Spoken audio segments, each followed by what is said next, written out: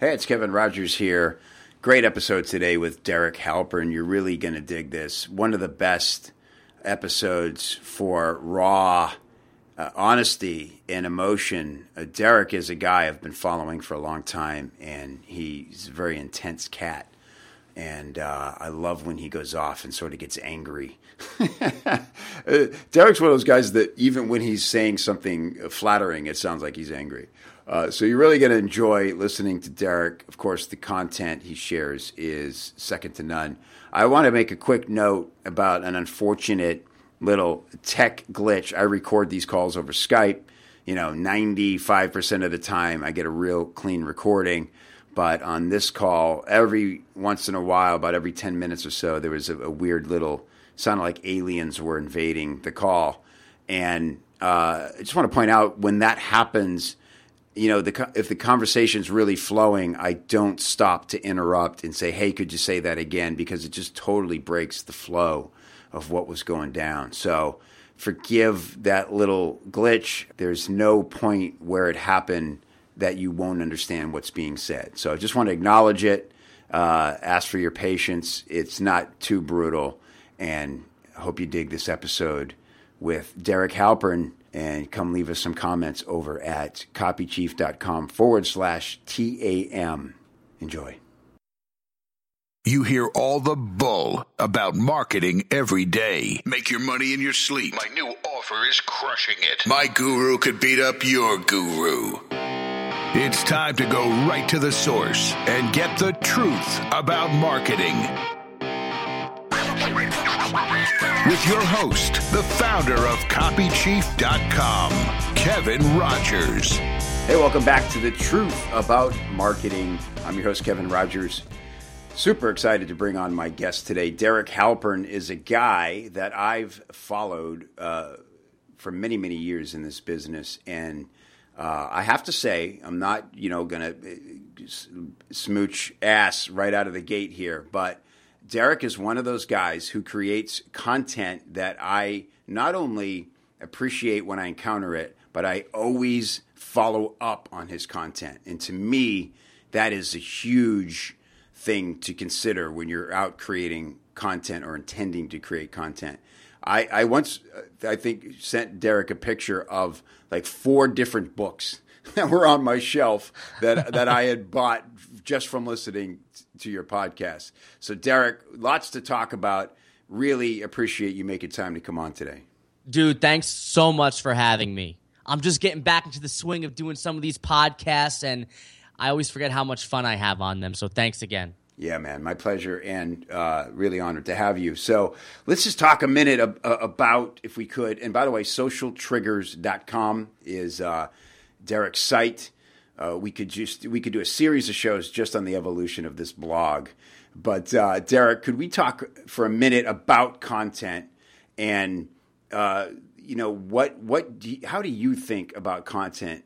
What qualifies an idea for you to follow up on it and create a blog piece out of it? Yeah, this is a great question because there's a lot of people out there who want to create content as a way to attract more people to their business. So I view every piece of content I create similar to how a lot of business owners might view someone who cold calls potential prospects, right? Each piece of content is out there 24/7 trying to cold call potential prospects into liking what I do. And the best part is you only got to pay to create it once, whereas those cold callers, you got to keep paying over and over and over again. So when I think about content, I think that I want to create a piece of content that's going to attract the ideal person for my business. And those ideal people are not the same people. And I guess I always tell people that there's no such thing as an ideal customer. There's no such thing as a customer avatar. What there is such thing of is ideal customers. And there's many different types of customers that you might want to reach. So when I create a piece of content, I'm always targeting one of my several ideal customers. Now, to bring this to life, an example, I did a video called So I Got a $310 Haircut, and I learned 3 surprising things about pricing. On the surface, it's like, all right, Derek's ridiculous. He spends $300 on a haircut. That's the first thing. But it's memorable. So that's the first thing, right? I'm getting your attention, and it's memorable. I then tell a story about how a hairstylist charges $300 for a haircut and how I got it. Interesting story. I then segue into why this $300 haircut can teach everybody in all types of businesses how to charge premium prices, right? So if I mail this to my list, everyone likes this article. But let me tell you the real reason why I did it. I had an experience where I was getting a few people emailing me that ran hairstylist businesses in the real world. And I was like, why are hairstylists watching my stuff? So I started to talk to them. I asked them, like, oh, well, we're looking to build an email list for our clients, just like what everyone else wants to do. So I wrote that video and filmed it. And then after I published it, I was using it to reach out to people in the hairstylist community as a way to get the attention of more hairstylists. And it went viral in that community. Wow, that's great. It went super viral. Now, that's like a one-off thing. I did it with massage therapy, too. There's this one thing about how to turn new customers into repeat customers. That's a blog post I did. I tell a story about a massage therapist as in the beginning. Why? Because I knew my existing readers would like it because it's about turning new customers into repeat customers, yes. But I used that piece as a way to go viral in the massage community. And I got 1,000 massage therapists on my list just by doing that. So every piece of content is supposed to reach a specific ideal customer, and then I do everything in my power to get their attention. That's it. That's great. Love it. Huge. And, you were kind enough to invite me to be on Creative Live with you a couple years back. And I remember part of why the reason you were excited to do it was the market, was creative professionals, primarily photographers, right? Yep. And so you were very conscious of that crowd. And remind me, I think you'd written a couple of things that brought that crowd, similar to what you're saying about hairdressers and massage therapists. So you're already kind of on the radar of that group, yeah? Yes. So that's exactly what I do, is I never look at, oh, my God, I need more prospects. I never think about that. I always think about, all right, here are the 10 different types of prospects I have. What am I going to do to get photographers this month? Great. What am I going to do to get people who sell online courses this month? And then each campaign or content is going after a specific type of person. Yeah. Here's what I love about this is that I think people get this idea sometimes and they think, oh, I want to create a product that can be for everybody, but then I'll customize it just by putting their industry in the title, right? Yeah. It's, like a dummy series or something, Or I think guerrilla marketing kind of did that when it became such a duplicated premise. So it was guerrilla marketing for photographers or whatever. But what I love about what you're saying is the core content can serve the greater audience. You know what people want from you in your content, but you can specify it through story and example and automatically draw that person to your site, a brand new audience, with never having to create something separate or forego the interest of your core viewer. Yes, that's exactly it. I mean, this just comes back to just marketing 101, right? Is you have to know who you're talking to. Yeah. Let me give you a marketing problem. I sell a thing called Zippy Courses. It's a software product, and it helps people create and protect their online course. Now, let me break down the types of customers we have, right? We have the people who want to create and sell online courses, and they need a plugin to protect it.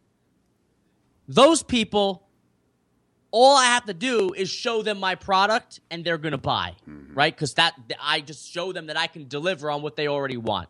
However, there's another group of people, and that group of people might be people who want to start an online business. So now if I want to get that person, it's like, oh, so you want to start an online business. Well, I heard that creating and selling online courses is a great online business that you can start. Here's why. That's how you get that person. Now, maybe another customer might be a service professional. Hey, so you're a service professional and you're tired of trading your time for money. Well, it turns out you could actually productize your service into an online course that people can buy 24/7, whether you're working or not. Now, that's a different hook. So I guess I'm always thinking about, when I'm thinking about content, what person am I trying to reach? And am I saying the right message to that person to get their attention? Because I can't go to someone who sells a service and say, hey, you want to create and sell online courses? They're like, why would I want to do that? Right. You know what I mean? Yeah, right. And so how do you determine whether a piece is landed or not? Comments or? In the beginning, how many subscribers did I get? That's all that matters to me, is how many more subscribers. You track it from that specific article, and you can see exactly who read, engaged, and then subscribed. Exactly. That was in the beginning, right? Now, Social Triggers became a content machine. And I don't, to be frank, is when I was working on my first 10,000 or 20,000 or 50,000 subscribers, I was a lot more methodical about who I reached out to and why. Now that I have over 200,000 people, I email it out knowing that it's going to resonate with them, knowing that I'm hitting a specific story or market, knowing that I have enough people on my list that they're going to share it with the right people. Now, that doesn't mean I shouldn't continuously do what I used to do. I actually need to get back to doing that. But now it's different than when I first started, I guess is what I'm trying to say. And that's like part of the genesis of growing a business, right? Yeah. Is the things that you do in the beginning aren't always the things that you do later. Sure. But then eventually you have to go back to the fundamentals and do that over again. So that's kind of where I'm at right now. Very interesting. And I'm just scrolling through your comments here. And I noticed that there's a lot of back and forth, and you don't sit and babysit these comments, and so you don't have some hard rule about how much you engage in the comments, that kind of thing. But do you have people you count on to have conversations in the comments, or you just kind of let them be what they are? I kind of just let them be what they are. Sometimes I pop in there and say some stuff. I used to be a lot more active with the comments section too. I kind of slowed off on that, and actually I've noticed that comments declined when I stopped responding. Yeah. But again, it's like, does it really matter? I don't know. Yeah, I don't know. But they're still very healthy. I think you and Ramit and Marie are just, I think, the masters of spurning, is that a word? Sparking, dialogue. And I noticed that Ramit maybe a little more, but you guys, it's not about you getting in there and feeling obligated to respond to everything. Yeah, it's about giving people a platform to sound off. And that's often enough engagement. You've done somebody a great service by inspiring them to share. Exactly. Very cool. Great. So, Derek, on this show, we have a core question, and I'm excited to hear your answer. I don't know what it is, but the question is, what's the one thing you've done in all your marketing that produced the most surprising results? I have something that's going to blow your mind. Oh, great. I sell a course called Blog That Converts. I first filmed this course back in 2012. It's one of my best-selling products over at Social Triggers.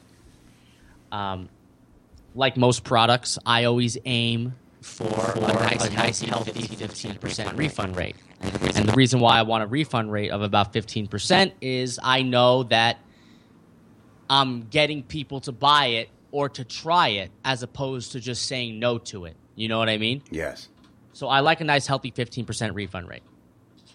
Well, earlier this year, I updated the entire course.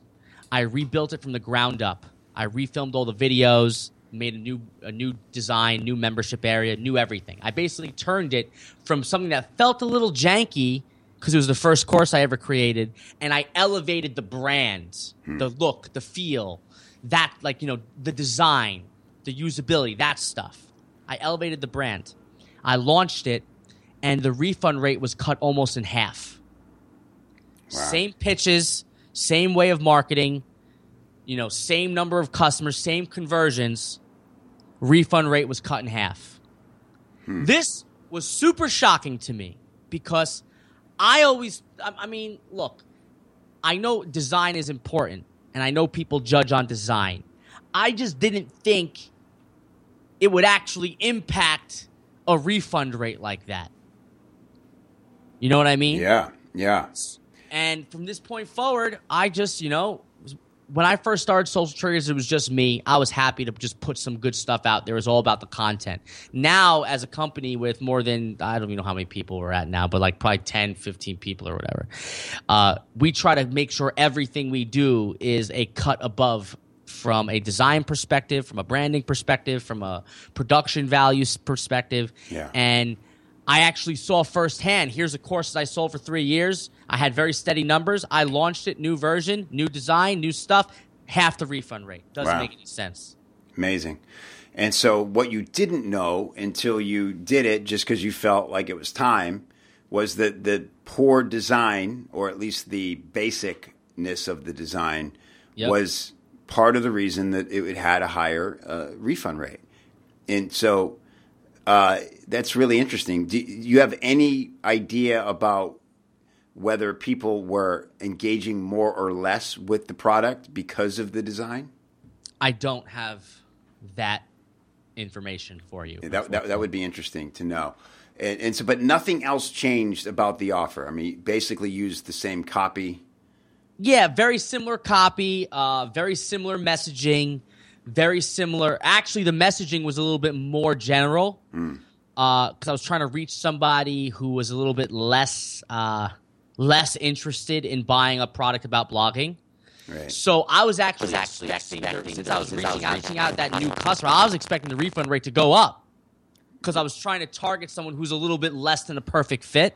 Right. To expand my market. You know how that goes, right? Like, absolutely. Perfect market's great. You nail it down. Eventually, you want to expand your market. I was trying to expand it, so I was expecting a higher refund rate. Right, because it'd be more of a mismatch with people. Exactly. And it was actually a lower refund rate, and to be honest with you, I don't have any statistical significance that design was the core reason why. Maybe the course is that much better. I don't know. But to me, it felt like design was the answer. Yeah. Because the content is still very similar. The content changed. Don't get me wrong. It changed. It got a little bit more organized. But I don't think that's what did it. I think the designs what did it. Yeah, because the appeal and the material you delivered were consistent, right? And so it certainly played a role. It's really interesting. And I wonder if, just to get all cosmic for a minute here, if because you felt better about it, kind of like your car always runs better after you have it detailed. I wonder if there's like some subconscious effect of that, like maybe, but really fascinating. Well, I love that that's the answer. I haven't heard anything like that before in the show. And it leads us into the idea of design, both you and it's something you're very conscious of, in your own personal style. And I love that you talk a lot about this, why you make these choices, why you have this unique ability to talk about things that could be really off-putting to who is probably your core audience, in some regard, yet you make them it makes them want it more and want it for themselves rather than go, look at it, listen to this rich prick bragging about how much he spends on a haircut, or how much he paid for that suit. What did you ever have any hesitation about that, or were you just being honest and talking about your evolution? I just try to be, here's the bottom line, right? And I was never public about this until just recently. But when I was a kid, my mom was on welfare. My dad was in jail. I would come home from school, and I'd have like a heroin-addicted uncle passed out in my bed. I had a really shitty childhood. And now, if I compare to where I'm at right now, I live in Manhattan. I look out my window. I got Central Park. I get $300 haircuts. Ridiculous shit. However, I'm not pretentious enough to think this is normal because I also know what my normal used to be, right? Mm-hmm. So when I try something like a $300 haircut, I went in there expecting it to be complete bullshit. And I went in there and I was delightfully surprised that it wasn't. And I was so excited about the fact that I was expecting it to be BS and wasn't, and I found that it was the exact opposite, that I had to share that with other people. Mm-hmm.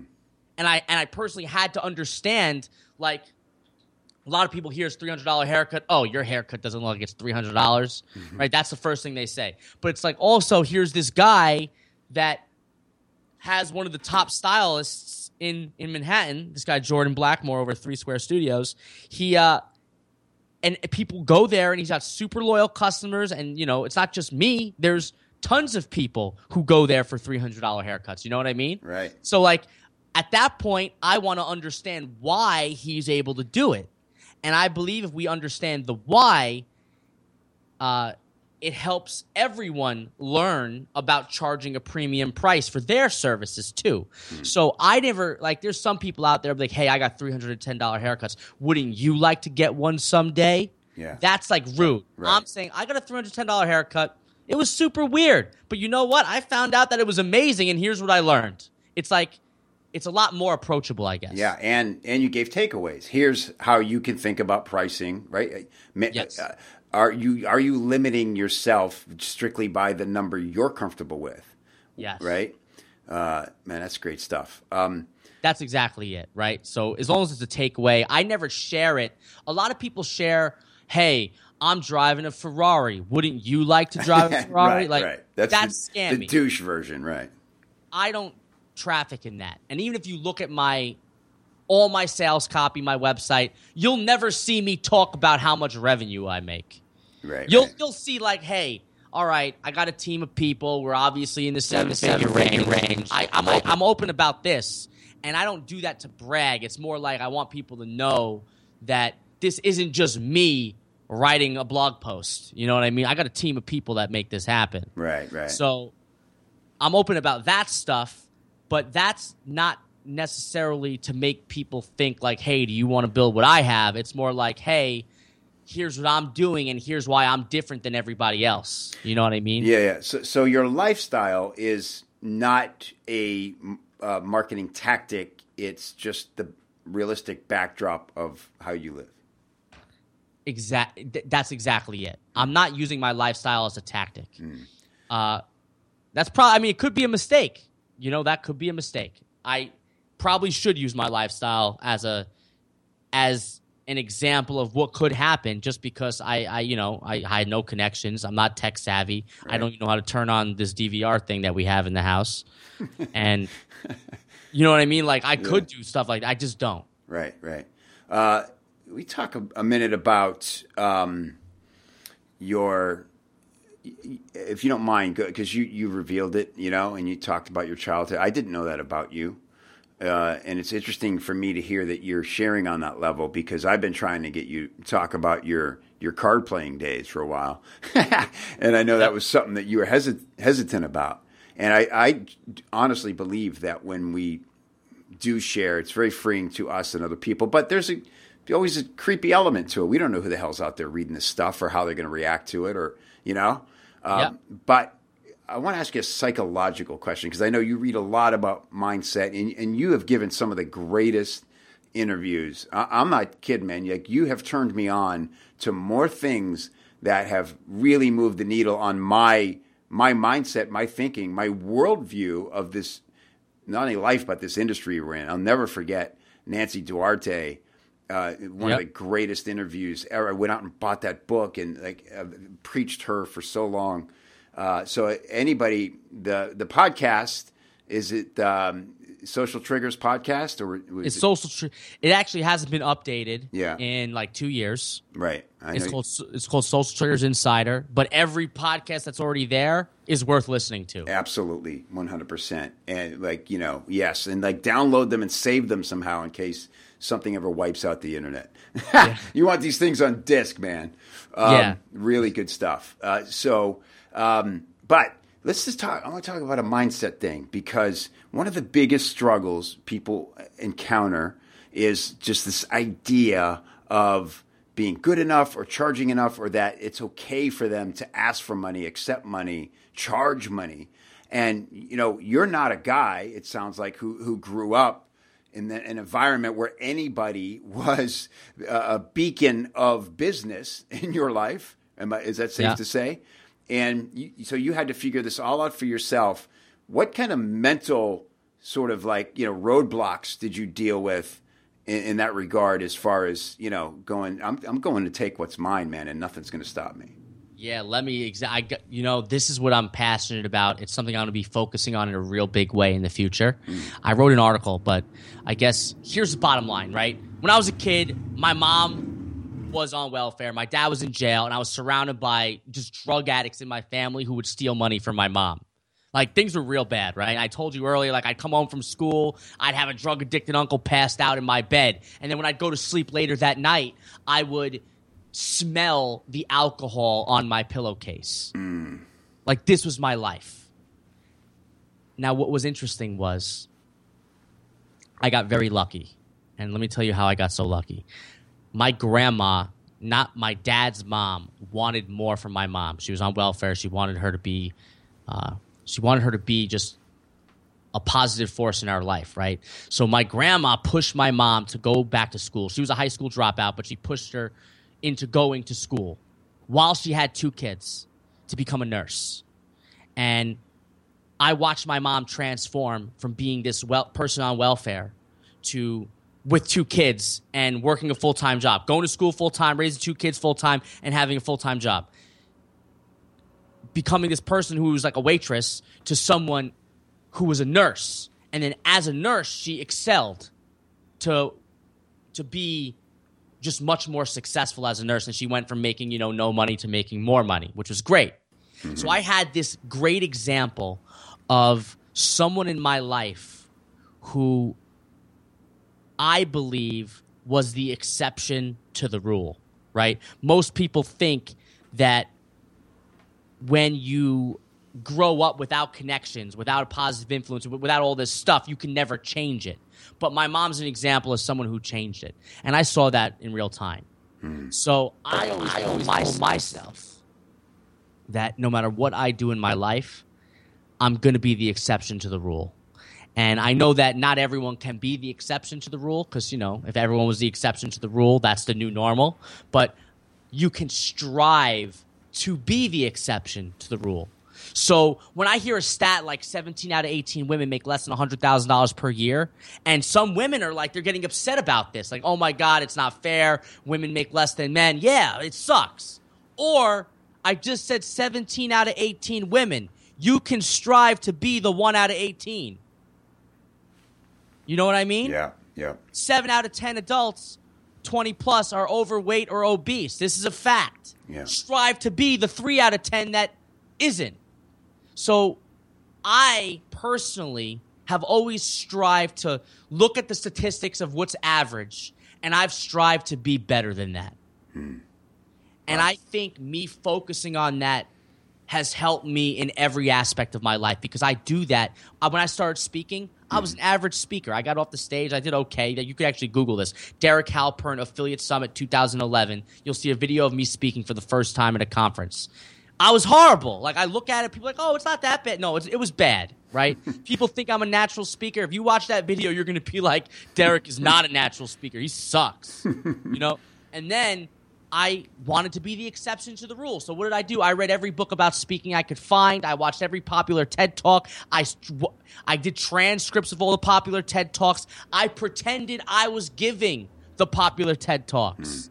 And then eventually I got real good at speaking. You know what I mean? So I always strive to be good. Yeah. And you dedicated yourself to it in a big way. I remember how much you were speaking and traveling. I'll never forget you saying to me, we were at a conference together, and I said, something about, what's your goal? What are you after? And you said, right now, the mission I'm on with all this speaking is I want every person in this room to at least have heard my name. Even if they're not intimately familiar with my work, they're all going to know my name. Yep. And what I love about that is it's not like a measurable result necessarily, but for you it was important. And, is you put a thing on that okay, if I'm going to be out here speaking, that's going to be – because that's actually a pretty real-time gauge, right? I think we hit these levels of almost like intangible success as you rise up in the ranks and you're somebody like kind of known in the industry, it can be a little difficult to know how popular you are, how people are talking about you, how you're perceived, right? But yeah, my goal actually, just so that you were right, I don't want them to know my name after the speaking no. I wanted to go to a conference, and I wanted 9 out of 10 people at that conference to know who I was without me having to introduce myself. Yeah, that's what you said. Right, exactly. Yeah, you know what I mean? So the goal was that I wanted people to be honest with you, I'm introverted. I'm loud, I'm obnoxious, but I like to stay by myself. I don't really like meeting new people that much. It's like kind of stressful for me. So for me, I wanted them to know who I was and what I did without me having to talk to them, right?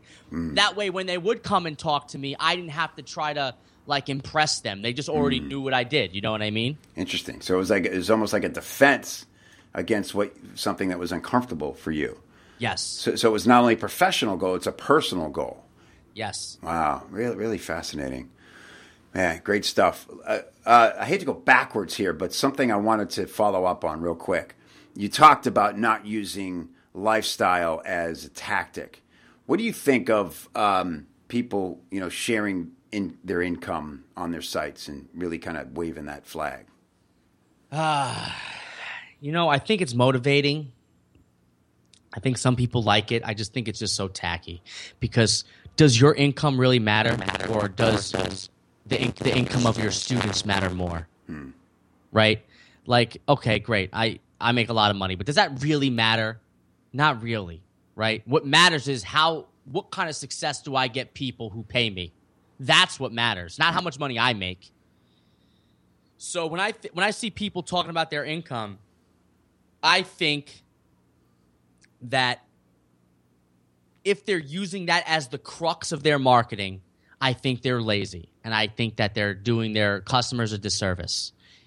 And what they should be focusing on is the results that they can get their people, not just the results that they can get themselves. Yeah, I like that. And so I guess there is a way to do it to where it's obvious that is the beacon and why you're sharing it, right? So yes. I'm telling you how I'm creating this income. I'm not waving it in your face. I'm saying I did it this way, and you could easily mimic this. Or even better yet, hey, I've got this way of doing it. I would tell you about how much money I make doing it, but that's really irrelevant. Let me tell you about someone who worked with me one-on-one, and here's what I helped them do. Gotcha. That type of thing. You know what I mean? So this doesn't mean you can't talk about yourself. Yeah. This doesn't mean you can't share your success. It means that it shouldn't be the only thing you've got. Does that make sense? That's great. I love that. That's the quote of the show right there. I love that. It's because, you just categorized the whole market of people, frankly. You know what I call those same people? I call them telemarketers with laptops. Yeah, that's exactly it. They're telemarketers with laptops, and they're giving us all a bad name, to be honest with you. Yeah. This is why, like, to be honest, I don't talk to internet marketers. Yeah. I literally have 3 friends, actually 2 of the marketers I respect are people that you just mentioned, and Marie and Ramit. I think that we're doing some great work, and it's interesting that people always group us together. It's like, oh, you 3 really do a good job. It's because we try. Yeah. You know what I mean? Yep.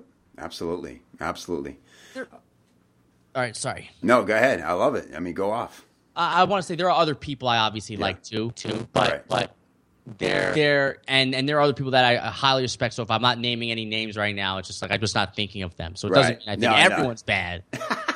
Hey, they know who they are, Derek. They're listening. If they're uncomfortable right now, maybe they should take inventory. Right? If they have my cell number, then good chances are I actually like them. That's a good rule. That's a good rule. All right, I'm going to ask you one last question. I want to respect your time. This has been incredible. Really appreciate it. I know that so many things come along. You're a master of taking a piece of content. It's not about volume. It's about high impact, high quality content. And then you make sure you do everything in your power to make sure that content gets seen. Yes. What new mediums have come along that have impressed you or forced you to implement them into your content machine, so to speak? Yeah, none. Ha! I don't do anything new. I got way too much time invested. Like, I don't have time for new stuff. I like to see what's working. And it's actually bad because when I got started, I'd be testing new stuff all the time. Yeah. I have so much stuff that I need to do right now. Like, as an example, we do a lot of paid traffic, but we only do paid traffic on Facebook. Right. We do no Google AdWords, no YouTube, nothing. So it's like, all right, do I try something new, or do I go focus on a channel that I know that works already? Yeah, I've got enough to do that I know. Essentially, I guess, people in marketing are always obsessed with the new best thing. However, there's that old thing that still works that you're not doing. And those fundamentals, those basics, are where some of your best growth will come from. And it's honestly something that's very hard to do. Like, even with me, I stopped doing podcasts like this, even though these types of interviews and podcasts are what put my name on the map in the first place. Right. I stopped doing them. And I look back to myself and I'm like, why the heck did I do that? It worked so great. Why was I not doing this the whole time? Right. And like, imagine me getting up out of the shower. I got a towel wrapped around me, calling myself an idiot because it's like you just stopped doing the thing that was already working. And trying this new shit with this paid advertising. And mind you, now we got the paid advertising thing down. It's great. I want to do podcasts again because it's like you have to go back to your roots. And I think for everyone who's listening, you already know where you're getting your results from right now. Do more of that. And when it comes to the other big idea of the 80-20 content creation rule, is what I call it, is that basically I'm a firm believer that once you create a piece of content, there's a million people out there that can benefit from that content. If it only reaches 1,000 people, you got to find the other 999,000 people that will benefit from that. Why spend all your time creating more content if you've got content you can use already to reach more people? And that's why when I created the haircut video as an example, I then promoted it in hairstylist communities. When I created that massage therapy article, I then promoted it in massage communities. Nowadays, the way I promote it is I just target hairstylists on Facebook and then promote it that way and pay to get their attention. Right. And spend enough money, hopefully enough people see it, and it just pops and it goes viral. You know what I mean? So I do that a lot. I guess that's just the point, right? Yeah, exactly. No, it's great. I love it. My takeaway from there is like, are you really squeezing all the juice out of the one thing that's delivering for you right now? And probably not, right? Like just Facebook ads alone, I'm sure you could put all your money and effort into it and find out, okay, we finally maxed this thing, right? Exactly. Then move on to Google or whatever. But forget it, Periscope and all these things that come along. It's so easy to get down these rabbit holes and look up one day, like you said, and go, why the hell did life was great a year ago. Why did I stop doing that stuff? Yep, exactly. Awesome. This doesn't mean you shouldn't try new things, though, right? Yeah, I think new things you should get in a healthy habit of trying some new stuff. I just don't think anyone needs to try new stuff. I think they got to focus on what they already know and do more of it. Yeah, I think, you had a great point. They probably know what it is. And if they could, relieve themselves of feeling obligated to do all these new things, they probably get a lot more juice out of their day and their budget. Exactly. Great. Derek, I couldn't be more thankful. This was a great interview, as I knew it would be. Really appreciate it. Everybody can find more Derek over at socialtriggers.com. You'll find all his courses. You'll get amazing content. Get on the list over there. You got to get Derek's on his emails, just his emails alone, let alone clicking over to the articles, which you won't be able to resist. Years ago, I broke down one of Derek's emails. And it was one of the most popular pieces of content I ever made. And it was funny because you saw it and you wrote back to me and you're like, I didn't even know I was doing any of that crap. So, Derek's a guy to watch, even in spite of his own awareness sometimes. So get on the list over at socialtriggers.com. Thanks a ton for doing this, Derek, man. We'll talk soon. Thanks for having me. That felt good. I think that was a really good show. Yeah, I dug it. Hey, if you want the show notes and the links we mentioned, head over to copychief.com/. TAM. That's copychief.com/TAM. And it's all waiting for you right there. If you're interested in getting coaching from me on business, on copywriting, plus access to all the amazing trainings like the Fast Wins copy course and the 60-second sales hook, plus the community, that's the real golden ticket, the community of like-minded, helpful, cool business owners and professional copywriters. You should come on the inside of Copy Chief. You can get the best deal. Shh, it's our secret. Copychief.com/special. I'll watch for you inside.